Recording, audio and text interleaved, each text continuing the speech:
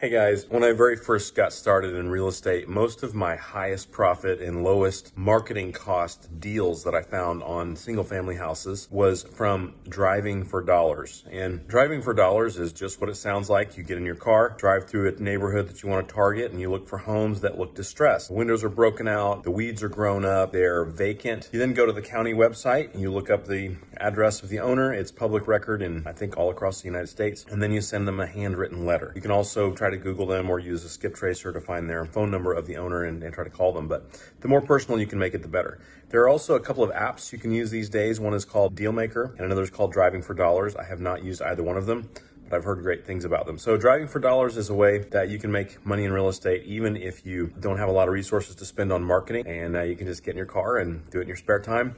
You can even do this while you're driving Uber or Postmates, Delivery, Grubhub, something like that. So there are always ways to find deals on houses, and this is one of my favorite ways even now. Good luck.